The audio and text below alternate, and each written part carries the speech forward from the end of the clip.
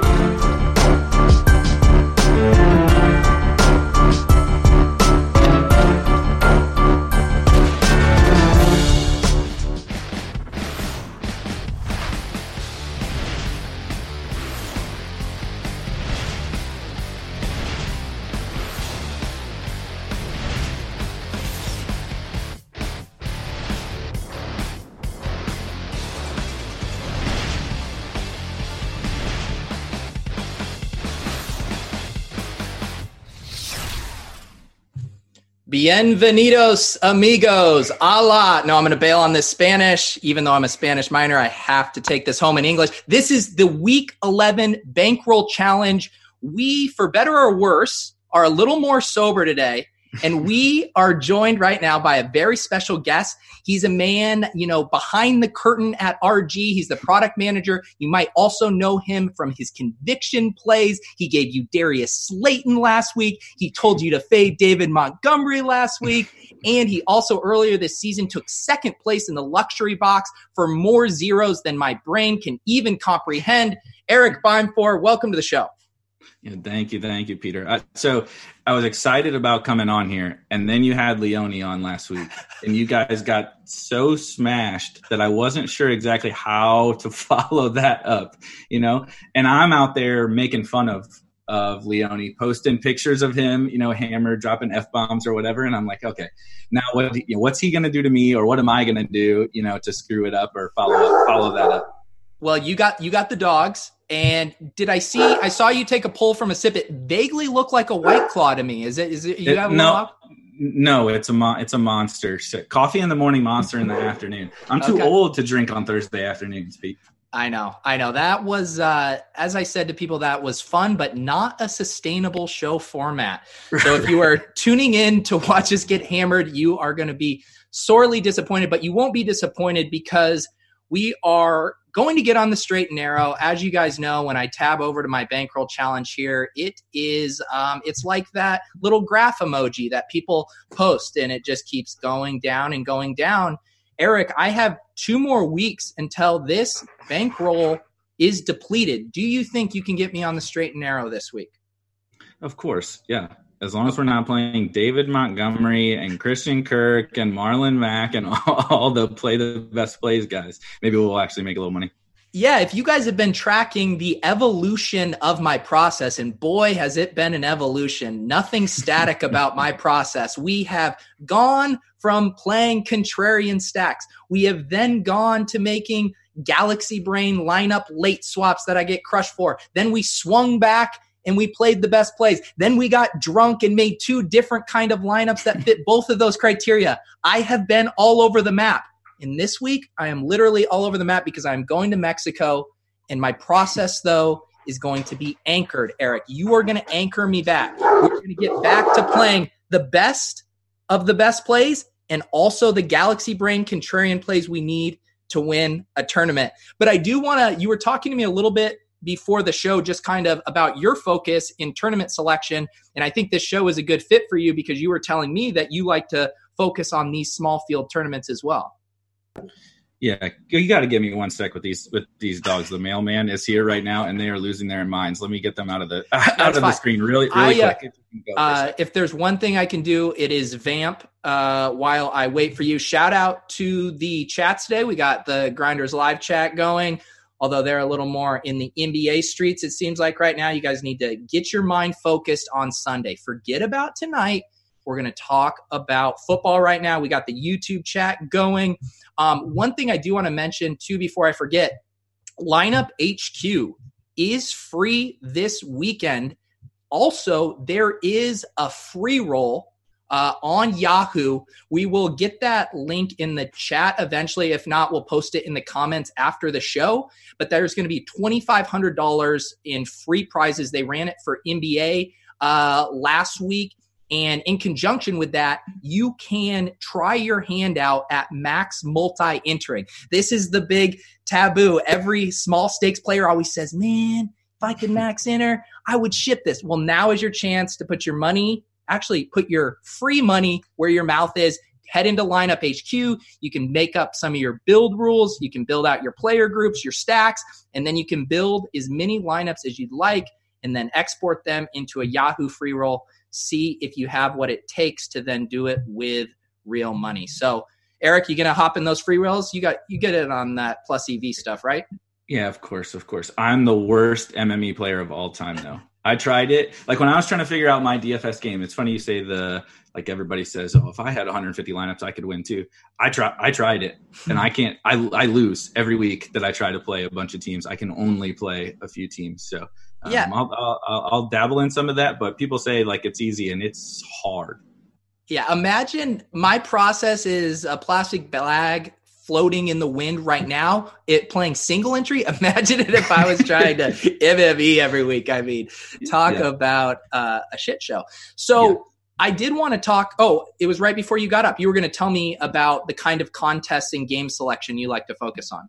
Yeah, so we were talking a little bit before the show, and I was excited for this show because you focus, kind of on single entry and a little bit smaller field type stuff, and that's really exactly my focus. So I think that there's really kind of two kinds of DFS players that you should, like two paths that you should ultimately try to take and figure out which one is for you. And anybody that's doing in the middle is probably kind of cutting off their nose to spite their face.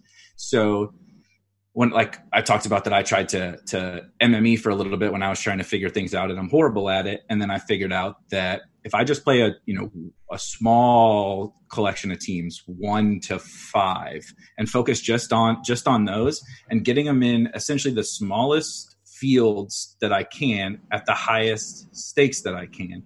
So I'm putting my money behind, just those teams that I feel absolutely strongest about, and I'm competing against way less people.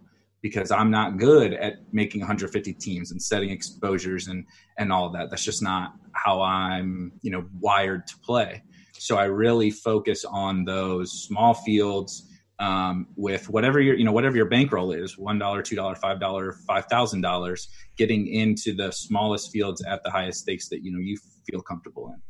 Yeah. And I think, the biggest kind of mind, bend I'm finding myself in right now, we've had fun with the bit, the Galaxy Brain plays, the play the best plays.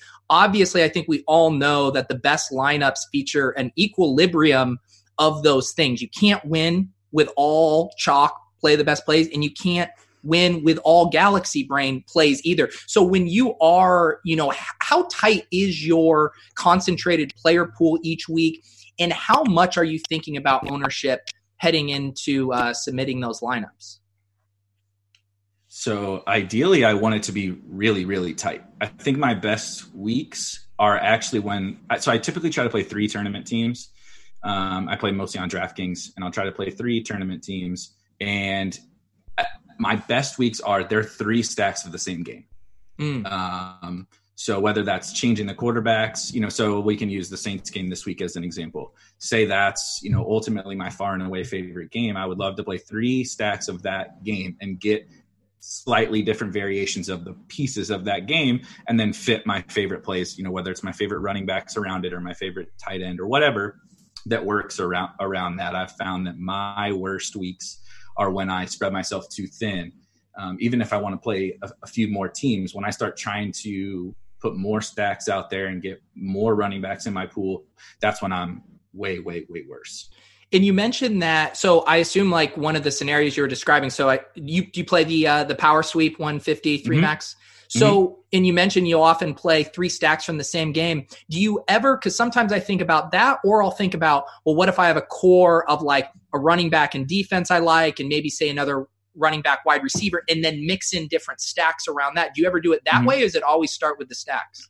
Yeah, I think you can definitely do it that way. I think basically it's, we're saying the same thing, but slightly different, right? Like we want a core, a really, really tight core, whether that core is, like this week, say I want Jameis to Godwin with Thomas or whatever, or the core is David Montgomery and Ronald Jones and Bears defense, and then I rotate some stacks in around that. Either way, I think you should, if you're not MMEing, if you're playing a small collection of teams, I think you should really focus. At least that's what's been successful for me, is really focus a tight core of those 3, 4, 5 plays, and then mix in your other favorite plays around them, because you don't have to be perfect in these types of contests. 3 max, smaller field, single entry, especially at higher stakes, you're competing against 200 people, 300 people. You don't have to be perfect. My best team this year had Marlon Mack scored 3 points.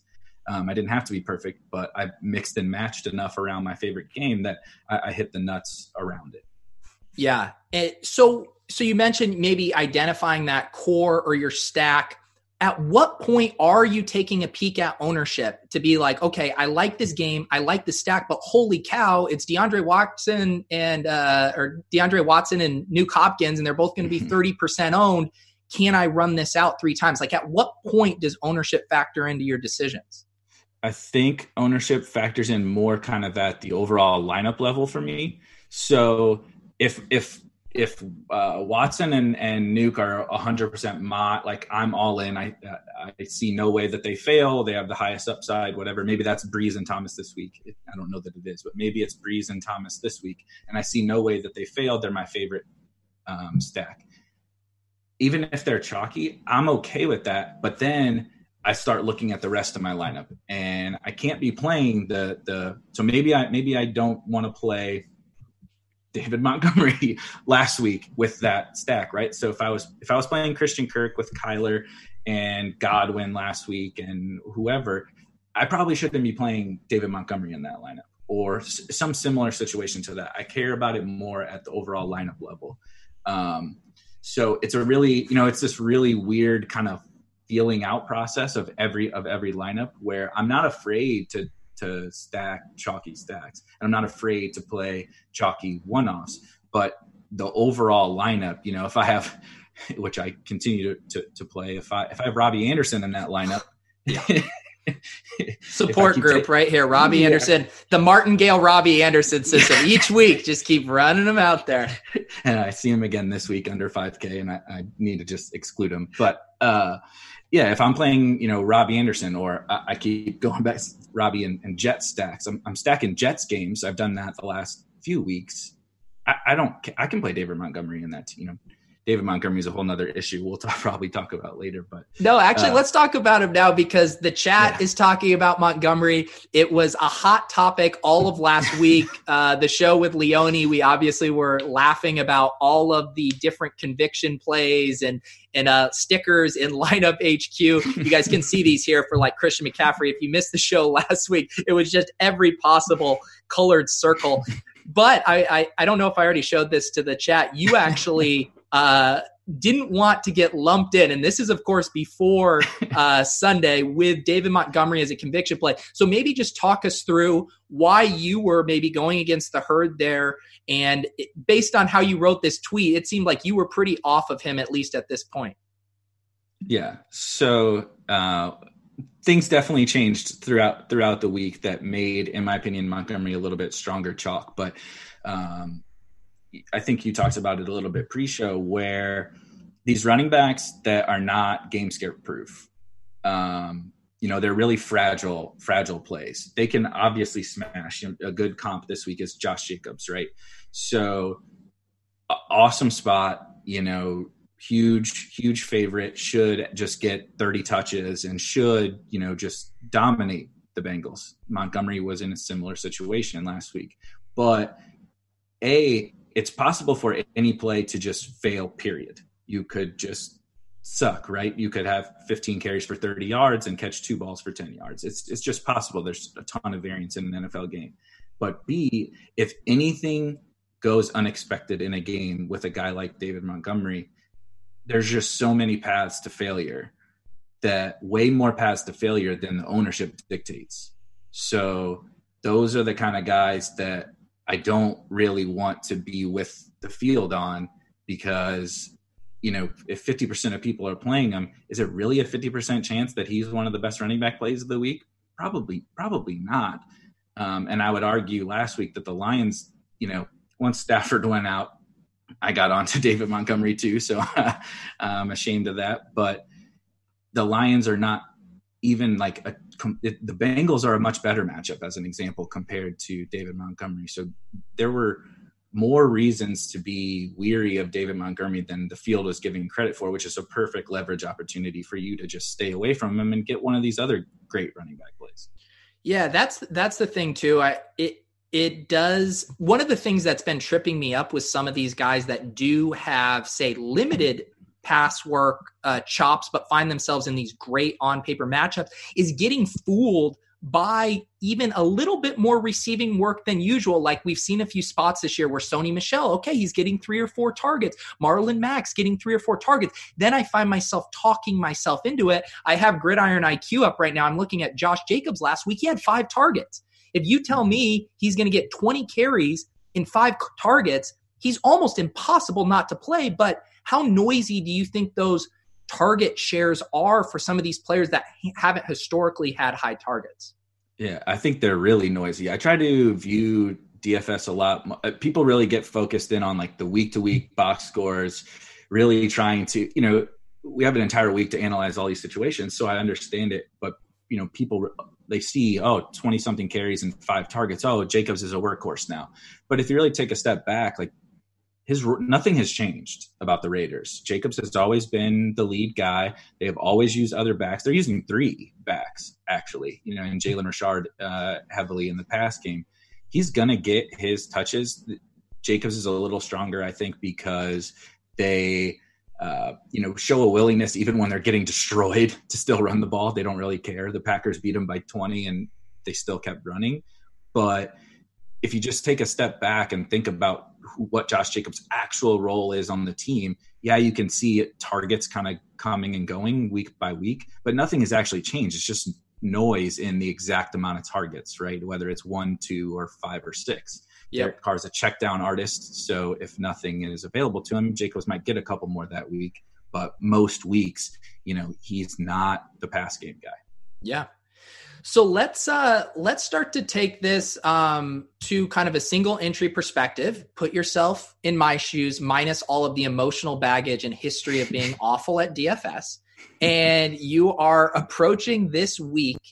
And how do you narrow down what is the stack or the core I'm going to play in my single entry? Are you gravitating toward the highest total game? Are you trying to find an under the radar stack to start with? Like, where do you even start? Because, every week I get my spreadsheet going, and of course there's a few games I like, there's a few stacks I like, and then I'm always like, that's where my mind really starts to overheat and malfunction is when I'm like, okay, now which of these directions do I go? How do I put the pieces together? I realize I just asked you, how do you play DFS? Yeah. No, I think my process typically starts with just going kind of through each game, kind of like you talked about, but going through each game and identifying kind of how I think the game's going to play out. In terms of, what are the strengths and weaknesses of each team, and how do I think each team is going to attack the other one? Not necessarily how should they, right? Dallas should probably stop running Zeke up the middle, but we know that they're going to keep doing it. But I want to go through kind of each game and see, where are the back and forth spots? And this week there really aren't very, very many. Where kind of strengths and weaknesses align, strengths for an offense and weaknesses for a defense align. The Saints game definitely jumps out, especially with Marshawn Lattimore hurt. I'm a really big proponent of the Saints defense when he's in there, but if they're going to have really weak corners against elite wide receivers like Evans and Godwin, and the Bucs are trotting out like XFL dudes in the secondary, that's like the first game that kind of jumped out to me, where both run defenses are strong and both pass defenses are really weak with elite weapons on each side.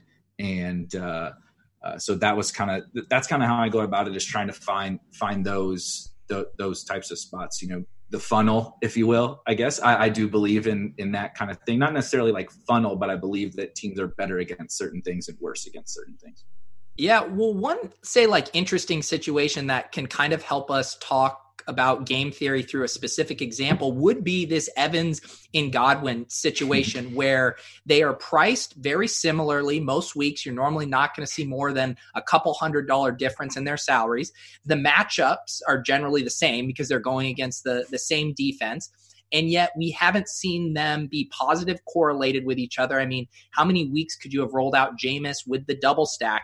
I know you're a Godwin guy at heart, but maybe remove any potential biases here. And are you factoring in, like, what is the variable? Is it just an ownership play at that point, or how are you getting in the weeds? And we can talk about guys like Golladay and Marvin Jones too, or a Thielen and Diggs.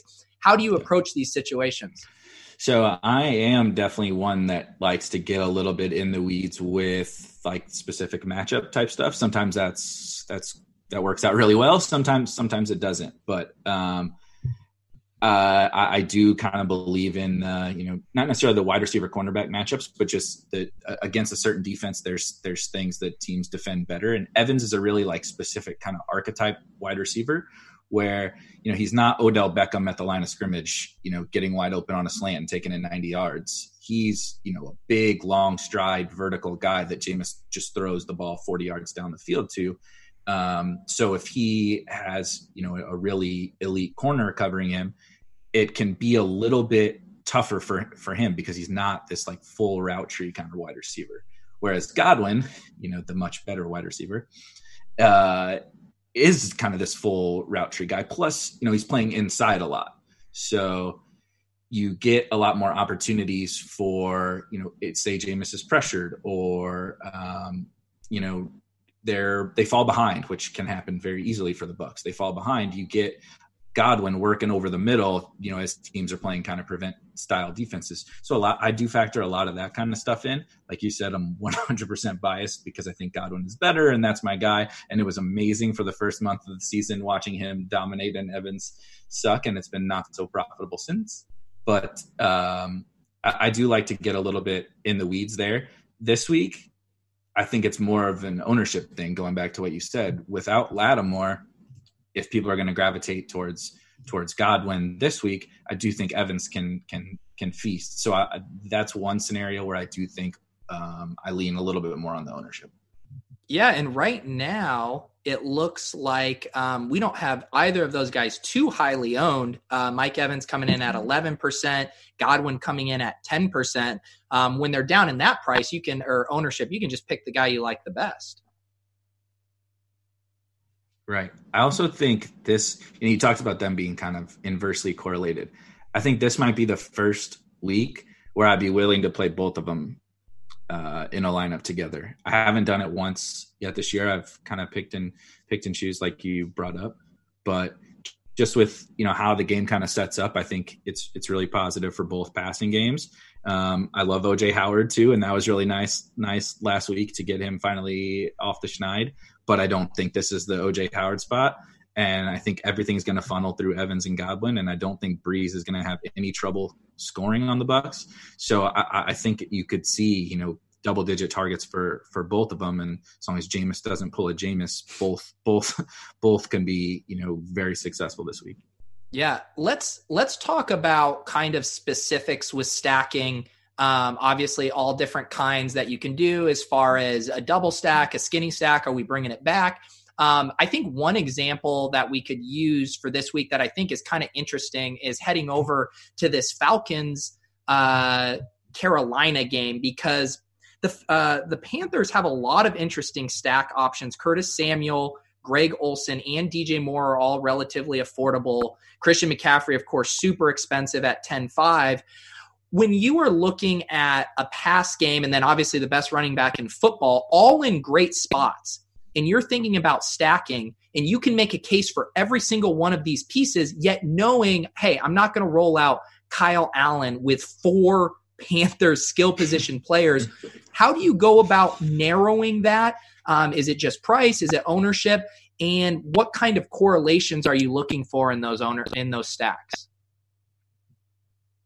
Yeah, it's definitely starts to come down to roster construction in that point where everybody would love to jam Christian McCaffrey, but the pricing on DraftKings has gotten a lot tighter. And so if Christian McCaffrey is A, still going to be popular, and B, going to really hurt the rest of my lineup, but I really like the spot for the Panthers, that's a spot where I look to pivot to a Kyle Allen and DJ Moore and Curtis Samuel. And then you can bring it back with Julio or Ridley or the obviously Brian Hill, the chalk of the week. I start to really think about how to maximize the upside of my entire lineup if that's the game stack that I really like. And one thing I really did want to bring up talking about stacking,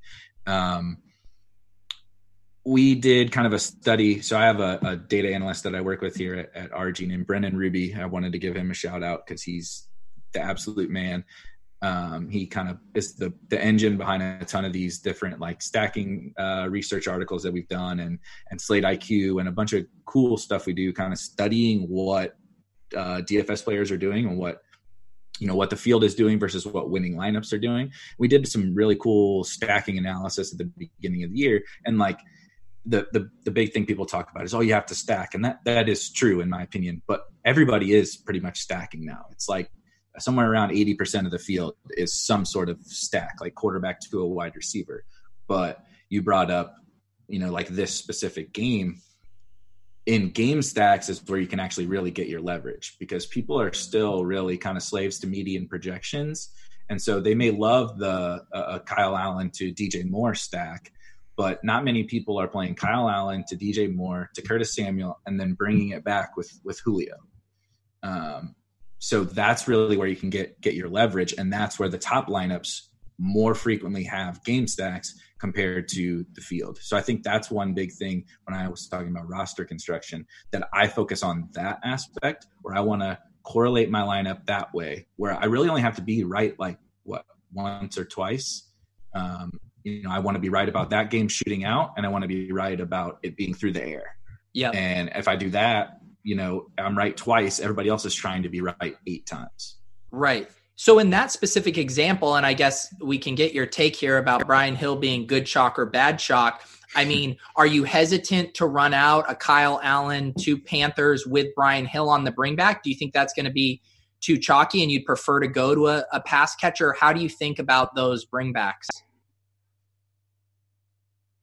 I think you can definitely use running backs in your bringbacks. I would probably like to use Brian Hill in a case like Brian Hill, where we know he's going to be, this week's David Montgomery.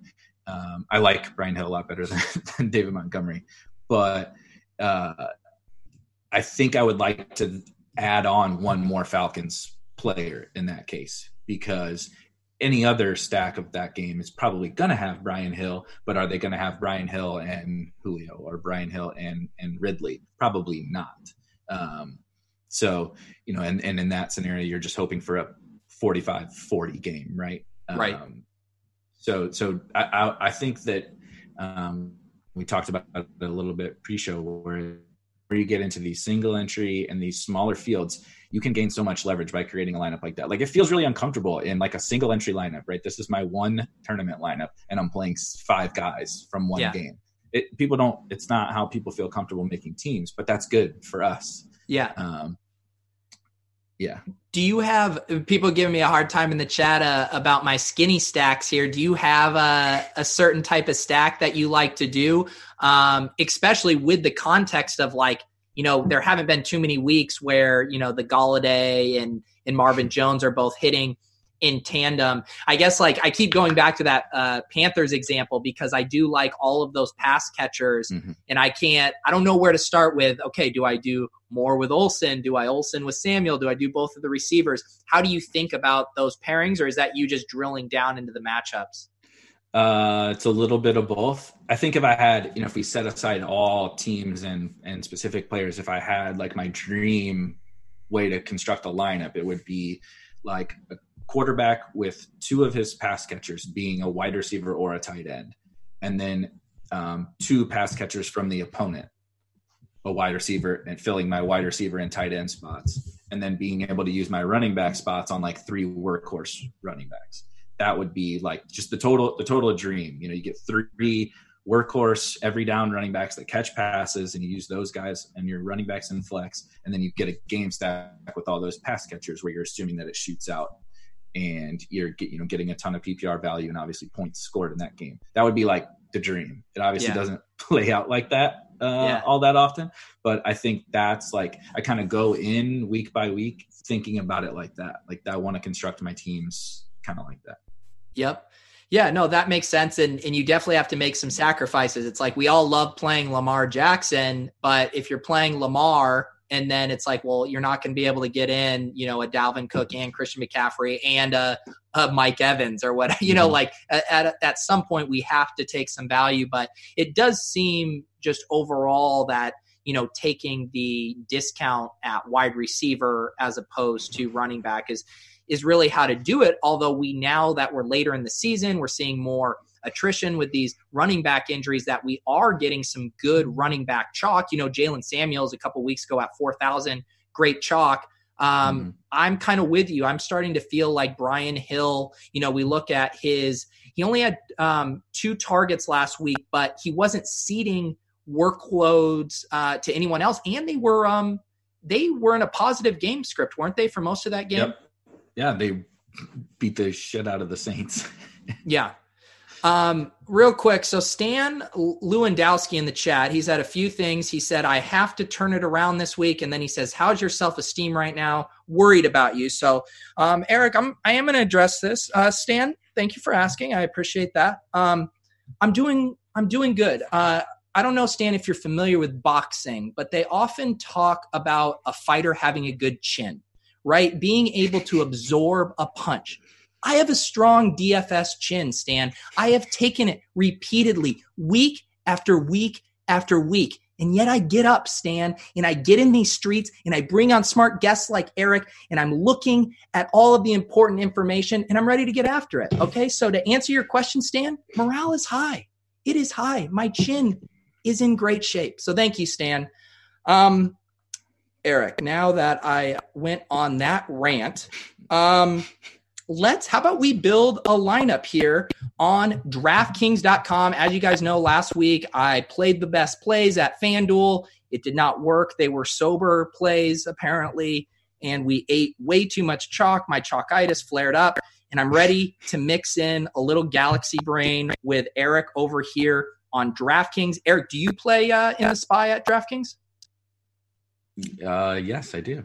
Yeah, so what when you go to start making your SPY lineup, you said you normally make, say, 3 tournament lineups. Are you just putting in one of your tournament, like say your 3 max teams, or are you then tweaking one of those even more so for the SPY? Yeah, so I would say I have like a slightly more main tournament team that would my 3 teams will go in like all the 3 max stuff and some other contests, but then in like single entry stuff, I'll have kind of that one main team that goes into like the SPY and those kind of things. Yeah, that makes sense. Yeah, I have done a little 3 max stuff myself, and I found myself kind of tweaking one of my 3 max teams a little bit, but I'm starting to think that just having conviction on whichever one of those I like the best to play in this as well. So as our guest, I want you to be able to give your Eric Beimfohr stamp on this lineup. So you can open up with a correlation play you like, a stack you like, however you want to point this lineup. And the goal of this isn't to do what we do on the Swolecast, which is really throw a bunch of shit against the wall. We are going to try to correlate this, really build this in mind as if both of us were building this together. So it's all you. All right. So I talked a lot about, the Saints Bucks game is certainly not like off the board, off the wall. I think people are going to be interested in it, but piece in there to start, and then you can go after that. It's Tre'Quan Smith. Oh, yes. So, yes. Yeah. So, okay. I like to get a little Galaxy. I like to get Galaxy Brain too. Trust me. Dude, we talked about it last week. Dude, I am so excited. I was going to talk about him on the Swolecast. I was so excited. I'm going to go over to my spreadsheet player pool here. You'll see him bolded down here. Second in routes run last week. He played 83% of the snaps. Yeah. No one is talking about him. This is what we're back, baby. Galaxy Brain is back.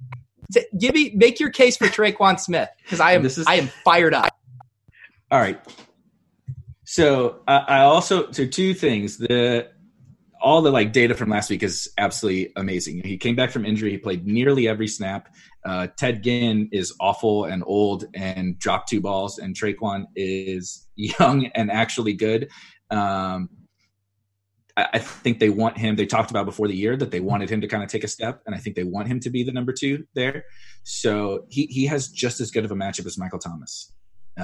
He's 3,800. Michael Thomas is 9,900. He's not going to get anywhere near the volume that Michael Thomas is, obviously. But in the arguably the best game on the slate, a really talented $3,800 guy that allows you to fit a bunch of other good plays. Who can Tre'Quan can score a 70-yard touchdown.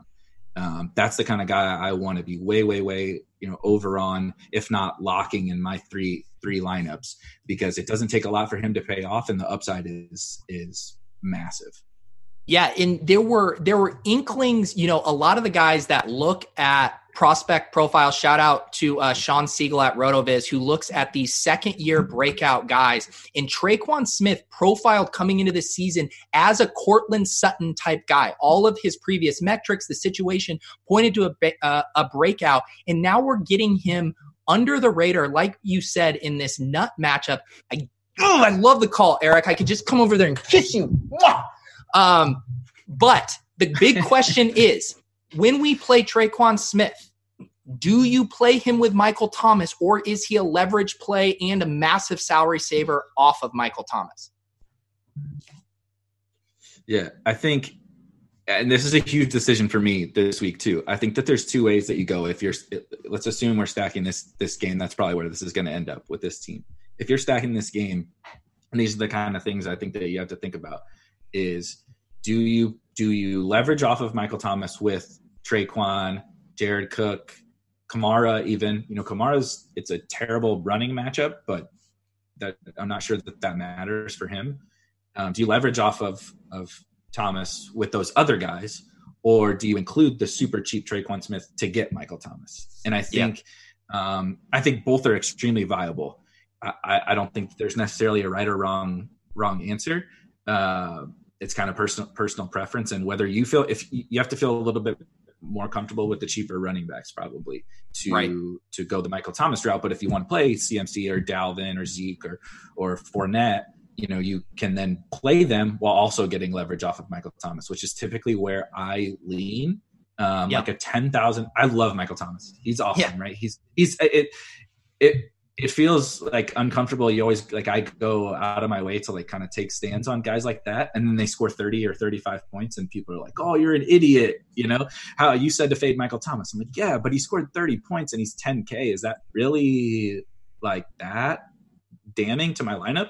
Not really. So that's kind of how I try to think about it, is like, you can't be afraid to fade guys who are going to do well, as weird as that sounds. Like, I know Michael Thomas is going to do well, but everybody knows Michael Thomas is going to do well. But if he scores 50, I'm dead. But if he scores 30, do I really care that much?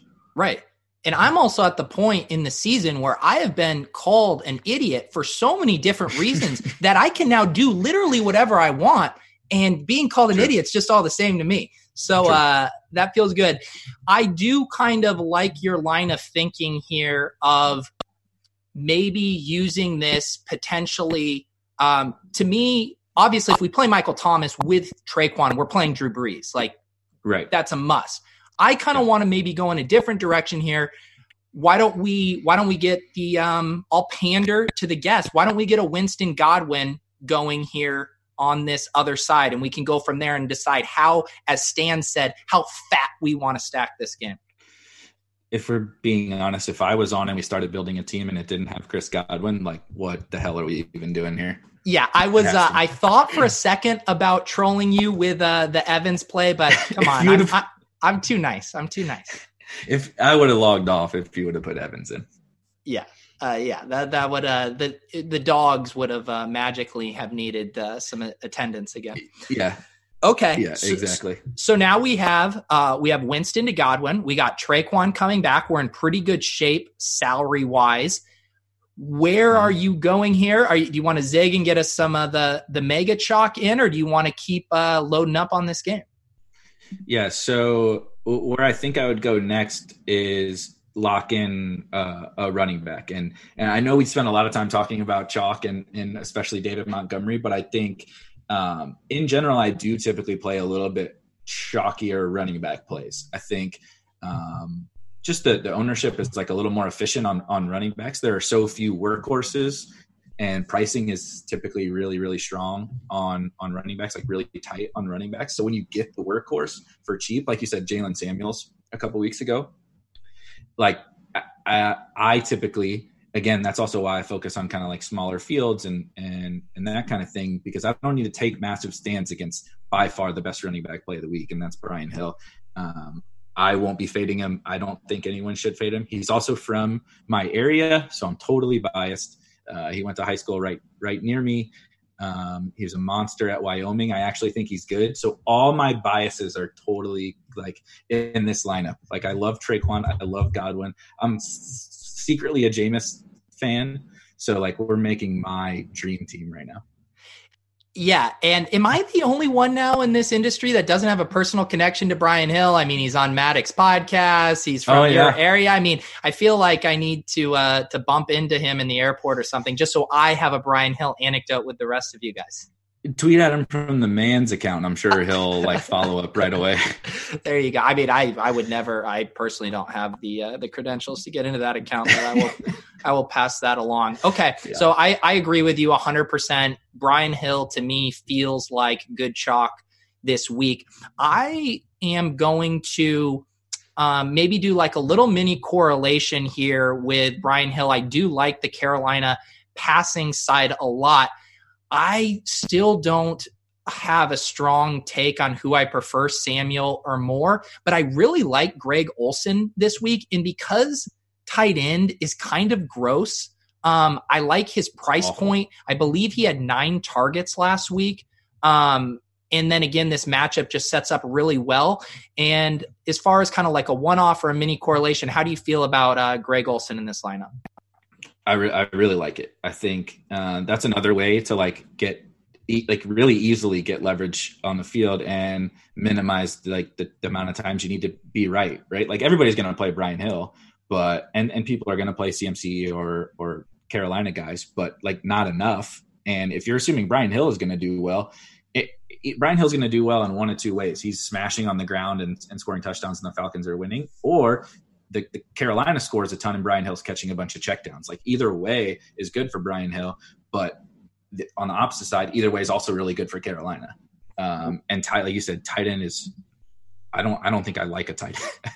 I don't think I like a tight end. I know. Olsen's at the top of the list, near the top of the list. I mean, like Andrews is so expensive. Kittle's not going to play.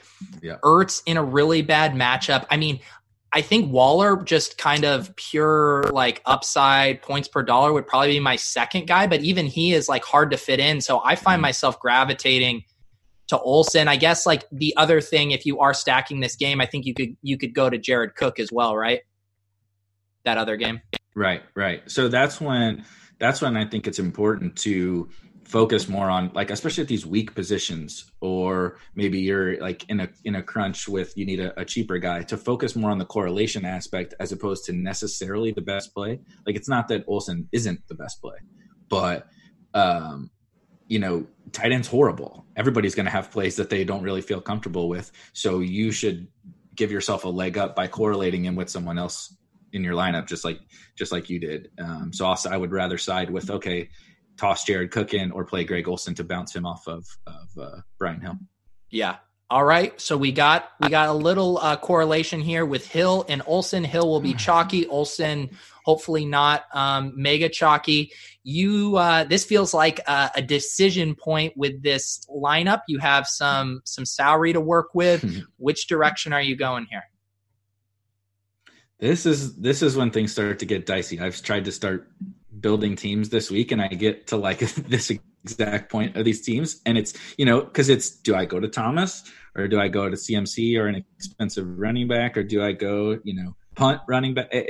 This is, I think, like the biggest decision point for me this week. So I'm gonna like totally punt this back to you, and I am gonna play Mike Evans. Okay. Wow. Okay. Put that decision point on you. Godwin and Evans. Yep. Wow. So this is actually, can we just process what's going on here? You just told me earlier you were going to log out and walk away if I troll pick Mike Evans. Little did I know, 10 minutes later, you would be putting him in the lineup yourself. What is going on? I told you I liked both of them this week. It's the first time ever. So this is a fact of what's going to happen. Chris Godwin is going to go off. He's going to have 200 yards and 3 touchdowns, but I'm going to have all these double stacks, and Mike Evans is not going to catch a ball. Like, it's a fact, because it'll be the first time I played Mike Evans this year. So, but your working theory then is, because Godwin is going to eat for 2, you can just play both and still get your points per dollar spread across both of them. I don't really want to think about it that way, because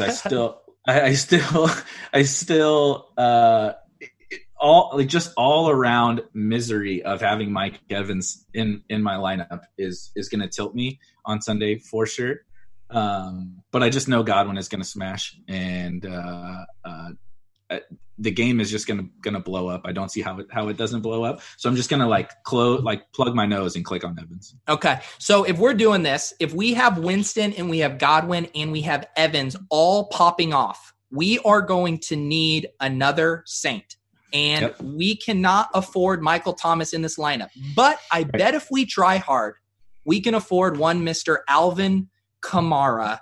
I feel like that's the direction this lineup has to go. Do you agree? I agree.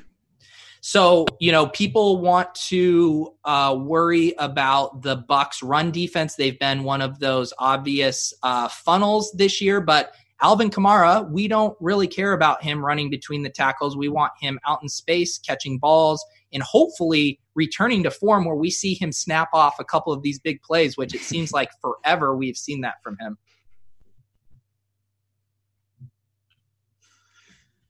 Yeah, he's really interesting this week because, like you said, he hasn't. I mean, frankly, he hasn't done anything in quite a while. He was hurt, and then even before that, and now last week was like the spot he should have just went totally smashed. And you had him in your FanDuel lineup last week, right? Yeah, Kamara. Yeah. 4 carries for 24. Pretty nice ownership there at 13%. I mean, he did have those 8 receptions, which don't rack up quite as quickly on FanDuel, but I still liked it as a little leverage. But like you said, we're going to look like idiots when we fade Michael Thomas. But like you said, how many percentage of the time does that, production switch where Alvin Kamara is the one in the catbird seat? So I don't really have regrets about that play. Yeah. And I think the thing is, it's so dependent on touchdowns, like especially for Michael Thomas at $10,000. He could have an awesome game. He could catch 12 balls for 150 yards, which sucks if you faded him. But if Kamara and Traquan score the touchdowns, it doesn't you're golden. You don't necessarily want them. And then, on the other side, the Bucs are going to have to be throwing if those guys are smashing. And so hopefully Evans can actually get his too. Yeah. So I don't want you to get stuck. Let's collectively brainstorm defense, and then I'll let you fill out our last slot with what salary we have remaining. I think defense is also like similarly to tight end. It's kind of gross this week as far as I'm not seeing a lot of kind of good just value plays. Like normally I feel like we're in the 2.8, 2.9 range. Obviously we're not playing the Saints defense in this lineup. Where are your thoughts at both in general, as far as like just punting defense? Last week I played the Browns. Everyone was on them. They flopped. The Lions are kind of a decent punt candidate this week on DraftKings at 1,800. How do you go about approaching defense in tournaments? Yeah, I try to be different at defense. Sometimes it's hard. I, like an idiot, played the Browns and the Bears last week too, and that was terrible. But I try to be different at defense just because, there's so much volatility in defense scoring. It's basically all touchdowns. So I really try to galaxy brain the shit out of defense. So I have one for you this week. I don't know if it fits like our kind of salary that we have left, but there's a $1,500 defense this week. God, Eric, this big old beautiful galaxy brain of yours that has to be tilting the viewers, and yet I'm soaking it in. Yes, make the case. I like it. All right. So the Arizona Cardinals are 1,500. They're playing the 49ers. The 49ers are missing like everyone on offense. Kittle's hurt. Breida's hurt. Manny Sanders is hurt. Joe Staley got hurt again. Their left tackle got hurt again last week. Jimmy G is like a meh guy to me. Like Kyle Shanahan and their weapons make him, in my opinion, he's whatever, average quarterback. The Cardinals have been horrible. They're missing Patrick Peterson for the first 6 games. But I actually think that their defense is not that bad. Patrick Peterson looked terrible when he first came back, but I still believe that he's Patrick Peterson. They have another good corner, Byron Murphy. Their secondary is really not that bad, despite the fact that they just keep getting slaughtered. And they have Chandler Jones is one of the best pass rushers in the NFL against an offensive line that's dinged up. And they're 1,500. Like, I think if you remove the Cardinals and if you weren't able to click on game logs, I wonder about this all the time. If people weren't able to click Cardinals and look at the game logs, like would they play that team against this 49ers team? And I think so, but nobody is going to play them. Nobody. Yeah. And you're wearing the sharp side shirt. I mean, talk about the bet of the week. I mean, I got it at 11. We're seeing the number here at 11.5. I mean, getting 11.5 points versus a division opponent that is that banged up is absurd. It's an absurd number, even if everyone was healthy, in my opinion. I love it. Yep. And that actually leaves us with a decent amount of cheddar to round out this lineup at 7,400. There's some interesting names. There's our old friend Josh Jacobs we were discussing as a trap. You mentioned liking to get 3 running backs in there, or do you have more of a galaxy brain way to round out this lineup? Because there's definitely some decent options. This is a good. So, what All right. So can I recommend a 2v2? Yeah. So if I were to play this lineup, what I think I would do is swap Olsen for Jared Cook. Mm. And then take out Kamara. Or, oh no, damn it. I did the math wrong. The Galaxy brain, it got me. I got too excited. I thought we could get up to Fournette off of. I thought we could get up to Fournette. So anyway, that's how I would like try to start tinkering from there when we have that last spot or whatever. See how I can. Well, yeah, here we go. So you can take out if we play Olsen. So I don't know if you want to just. Oh God, Dwelly, the flow chart. The Dwelly maker is what I call him. Yeah. The Dwelly maker.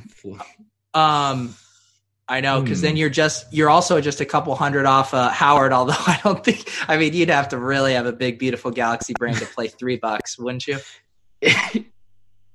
Yes. And I feel like I have a massive Galaxy brain, but even I can't stomach that one. Yeah. So, but I think the point you're kind of making here is that you are willing to make, if you're going to make some sacrifices, you're willing to do it at tight end and defense, and you're willing to do it in order to get up to a guy. Basically what you're kind of saying is you're seeing a tier break right now at that 7,400 range versus getting up to, I'm going to guess Fournette is kind of like the last of the bell cow running backs you would feel comfortable in. Right. And I don't think this lineup is super chalky, but let's toss on the premium filters here. Yeah. Let's see. So Brian Hill, that's pretty low owned actually. Jeez, Jameis is 2%. That's exciting. Wow. So I don't think this is too bad. So I think you could play someone like Jacobs in this lineup. I'm just skittish on kind of like we talked about with the Montgomery thing with Jacobs. But I do think he's a fine play. Yeah, like you said, that's kind of like where we pulled up ownership right now is probably when you can afford to look at it of like, all right, let's get a gauge of how this thing's sitting. We don't have anything other Brian Hill over 14%. We can eat at 20% Josh Jacobs if we so choose. The other nice thing about that play, Eric, is we have some optionality with him going in the 4 p.m. slate.